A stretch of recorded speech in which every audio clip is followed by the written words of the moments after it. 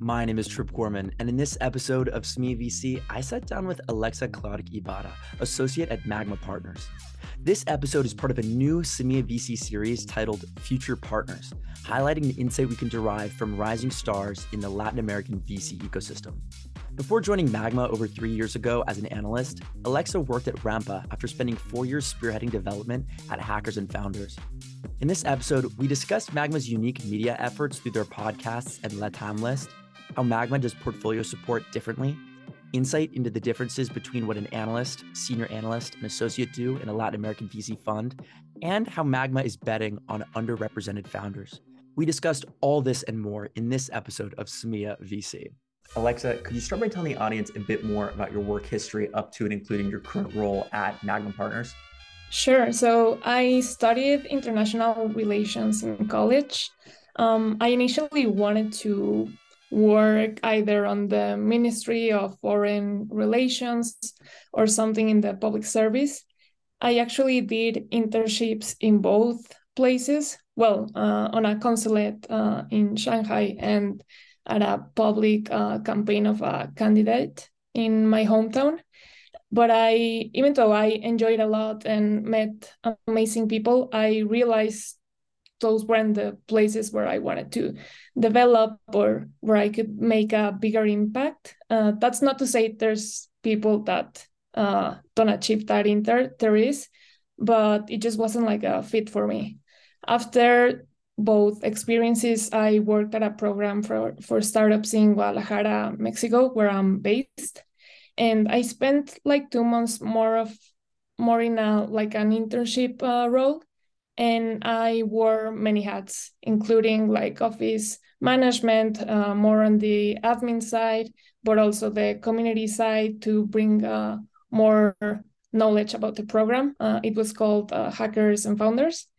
And then I became more involved with portfolio support, scouting of startups.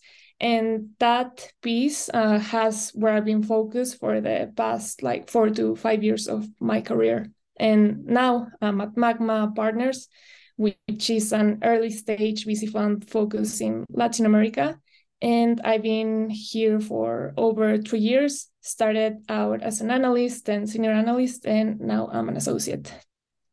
Amazing. I was similar to you, kind of disenfranchised with government and working in government for short periods of time because, deep down, someone who's interested in tech is just not meant to be working in government. I want to know more about Magma Partners, what you guys do differently, and really that whole arc of why someone should seek out funding from Magma Partners. Sure. So I guess we do differently a couple of things. I'll start with the platform of services we offer to entrepreneurs in the portfolio, but that we can also sell to entrepreneurs or companies outside of Magma. These include PR and marketing services, media, and dev support, to name a few. So that's one piece.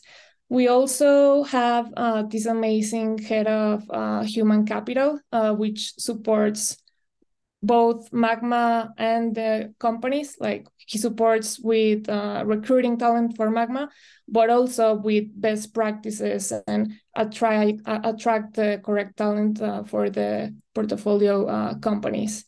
And also, this is relatively new, like started back in this year, I think, or late 2021. But we're trying to develop like a Magma standard in terms of storytelling and pitch deck. We think it's like the lead domino to attract either talent for the startup, but also fundraising and even drive sales. So we want to help every founder that joins the portfolio to really have a very an amazing pitch deck and storytelling. And where I'm gonna focus right now, like that's more on the support side. But what we also do differently, I would say, is we try to invest in any type of background in regards to the founders. Like we'll have the founder that came from an Ivy League school or from I don't know, like successful startup in Latin America. But we've also will invest in the founder that maybe doesn't have those connections or that didn't went to like an Ivy League school. And so we try to support like any type of background, basically. And also I would say, I can't recall the numbers, but we also have like a really good number of women founders, which I guess it's like an outlier for not only Latam, but I guess across the globe. We do have like a very strong portfolio of female founders and even solo female founders. So yeah, those are a few of the things. Sorry, I'm gonna actually add one more, and that's in regards to the what we call the underestimated founders, which are these founders that maybe didn't come from like an amazing college or have worked at an successful early stage startup. And so what we've seen is this phenomenon of founders that have, I don't know, this set of credentials, raising more venture capital, even with like a pitch deck, which isn't wrong, right? But we've also seen that there's founders that have, I don't know, really good traction, but don't have maybe the credentials that makes certain VCs be more feel more safe about investing in them. And so we are trying to support. We're trying to develop like this playbook of what can these underestimated founders do to raise venture capital successfully. I love it. I want to switch gears into a fun question. You live in Guadalajara. Tell us more about living there. Tell us about the tech scene. Tell us about the venture capital. And then also, I think you can maybe weave this into your answer. Because you started working with hackers and founders so far back, how has it changed in the last couple of years? Sure. So there's like there's a really great ecosystem in the city. Prior to COVID, I guess, we had like a bunch of different events in town every week. It was really like vibrant. I guess after COVID, that has slowed down a lot, but still there's a ton of companies that I think sometimes are a bit overlooked just but by not being on the main cities. And I do think there's a really big pool of talent in Guadalajara. Like, cost, I won't say like it's cheap, but it is like cheaper than other cities. I don't know, like Mexico City or Sao Paulo, I guess, or other like really other of the main hubs.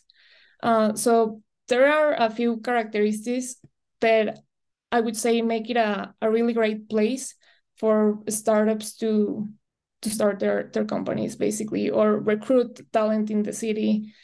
We've seen a bunch of startups build their tech teams within Guadalajara, and there's this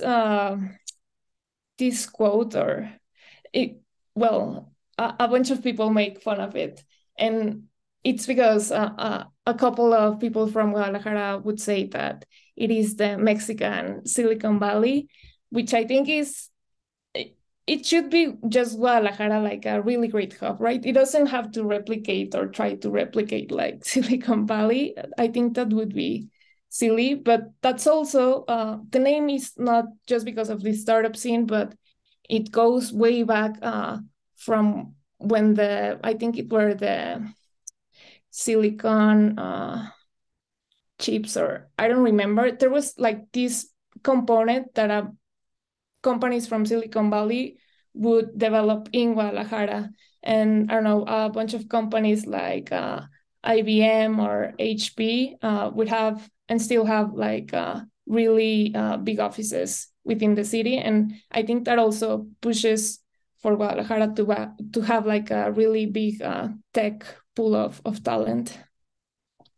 I love it. I want to talk more about your role and how your role has changed during your time at Magma Partners. I think a lot of us you can find content, you can find partners speaking about kind of what their roles are. But I think what's lacking, especially in Latin America, is insight into what the different, like the associate role is. What does that mean? What does the analyst role mean? What does the senior analyst role mean? So I think that's what this podcast is helping cast a little bit of a light on. Because we have you here, Alexa, could you tell us about how your role changed between being an analyst versus senior analyst and now associate at Magma? Sure. So first, I'm gonna say that I think this can vary from fund to fund. Like each has their own strategy. In my experience at Magma, for example, when I initially joined, and everybody who joins the investment team at Magma, your main task, at least for the first couple of months, is gonna be to be in charge of the inbound channel, like which is our application online for startups that want to apply for funding and which is open 24/7. Like that was the main task, to make sure we were answering back to all of these startups, that we were giving them feedback and jumping on calls, which those ones we thought made the more sense for the fund, and also scaling those to the other to an associate or to the partners if it was the case.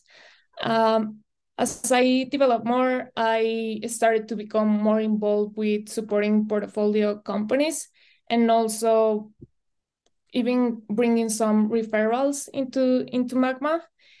And I guess that was kind of when I made the jump into senior analyst, like making more, doing more of the support to portfolio companies. But also we were scaling as an organization, so becoming more involved in those like internal processes that we needed to develop to be able to support more portfolio companies, but also to help bring up to speed the new talent at Magma. And now as an associate, I get to I overview some of the analysts at Magma, and also I get to see and bring more deals to the table, and also like lead more of those conversations with the startups. Even during this journey from analyst to senior analyst to an associate, you get, I guess, to develop those skills of negotiating more with the startups and having a bigger say in those decisions, right? And also there's, of course, I don't know, stuff in the administration of a fund that you need to, well, that I also help with. And yeah, I guess it's a bunch of portfolio support, and also help Magma be more scalable as an organization, I guess. Thank you for giving us that overview of the different positions. Now I want to hear a little bit about your roles pre-analyst at Magma. Could you tell us a little bit more about what Hackers and Founders did, what you did there, and how that kind of rolled into your current role at Magma? For sure. So I joined Hackers and Founders back in 2015. A cousin of mine had brought like the Hackers and Founders community into Guadalajara, which were these events, these monthly events in which we would bring like a speaker in startups or in tech to talk to the community about what was a startup, how startups worked, and basically just learn about startups, because there wasn't like a lot of knowledge, especially like back in 2012 or 2013, sorry, about startups in Latin America, or at least there wasn't many stuff that was available. And we thought also like the local component of seeing somebody that was already being like successful in startups would help people like be like wanting to do this, right? And so that was like the first piece, the community part of it. But then we opened up a program, a small program for startups, mainly from Guadalajara, to support them basically with like the basics of, I don't know, how should you be constituted, and like which should be like your main KPIs, how should you track them, and a bunch of investment readiness, like how should they prepare to fundraise venture capital. And so we did that. And also a couple other things we did through Hackers and Founders here in Guadalajara was that there wasn't like, we would prepare the startups to be ready for fundraising, but there weren't many funds or even angel investors investing. So actually, one of the things we did back then was we brought a couple of angel investors or people working in VC funds in Silicon Valley. Like we brought them to Guadalajara to tell people in the city or high net worth individuals or family offices, like why should they invest in startups, because our startups needed it, the ecosystem needed it. And so that was also a couple of the initiatives we did back then. And after Hackers and Founders, we were about to launch a program called Rampa, focusing startups in Latin America. But in the midst of that, we basically, as Rampa, joined the Magma partners. And this was like 3 years ago, more or less. Thank you for that additional information. I want to hear more about you. You mentioned portfolio support during your current role at Magma. Can you share with the audience a story about a portfolio company of Magma's that you've worked with and why you believe in them, and how Magma helped, and you know, a whole package story about that? For sure. I'm gonna deviate a bit on the support part of it, but I think this was like a great experience for me, like throughout Magma, but also I'll go right into it. So there was this insurtech which we talked with in 2021, like in March, during March of or April of 2021. And back then we gave them like a very straight feedback on why we weren't going to invest in. But we told them, hey, like send us your updates, let's stay in touch and see if in the future it makes more sense. I think a ton of startups, when we give that feedback, like ignore it and say like, okay, like this door is already closed, so I'm not gonna pursue it. But this particular insurtech, they reached out, I think it was like 6 to 8 months afterwards, with like a very exciting update. And I say like, hey, maybe this makes more sense with our thesis now. And so I jumped on a call, and I was on the conversations and negotiations to actually invest in it. So it has been like a great experience to see like, we passed initially, but they proved or didn't prove some of their initial thesis. So they changed the model a bit. And so they listening to the customers and to their market and making these changes.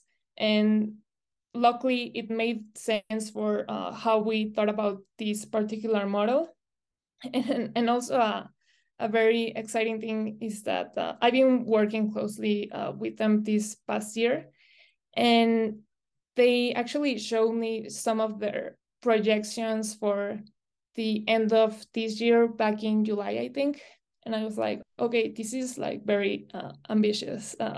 Let's like, don't burn too much capital, don't go crazy, and let's see what happens. I thought it was super ambitious, but actually they did achieve it, and like keeping it super lean. So it's been an amazing surprise, just this part of, we passed initially, but eventually we did invest, and now that they're like over achieving these expectations. So super happy.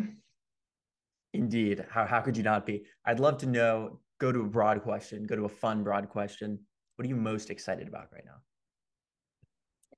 I guess it's to prove part of our thesis of underestimated founders in regards that making this type of bets does make sense.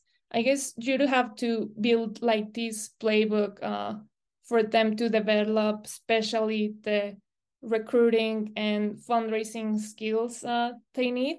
But I'm happy about us at Magma on keep on developing this playbook, and also outside of Magma, I know there's still a lot of work to be done, but I'm excited about seeing more women in leadership positions. There's, for example, in 500 Latam, Damaris and Regina, who were just promoted to partners. And so seeing women in these leadership positions, but also more women founding companies or being like C-levels and executives in startups. So there's a lot of work still to be done, but I'm excited about these like baby steps that I'm seeing in the ecosystem. I want to ask two more questions. First, how has Latin American venture capital and tech changed during your career? And you mentioned you kind of had to talk with high net worth individuals in Guadalajara and like explain not even just to invest in a specific startup, but the whole value proposition of like investing in a startup at all. So especially that kind of like LP dealing with them in the early stages. I'd love to hear a story or a little bit of your insight about that. Sure. So back when I started working with startups, I don't remember the exact number of VC funding in 2015, but for example, this Q3 of 2022, I think it was, according to Lavka or somebody else, I think it was $1.1 billion, which is less than what was poured like in 2021, but it's still like 8 times more of what was being deployed in 2015, right? So there's that to start with. But also there's, and I guess this is nothing new, but uh, founders coming from these from these startups that are having success in Latin America. I don't know, you have the ones that come from Rappi or Nubank or many others companies that are doing really great. So you have that. You have more people and coming and founding startups.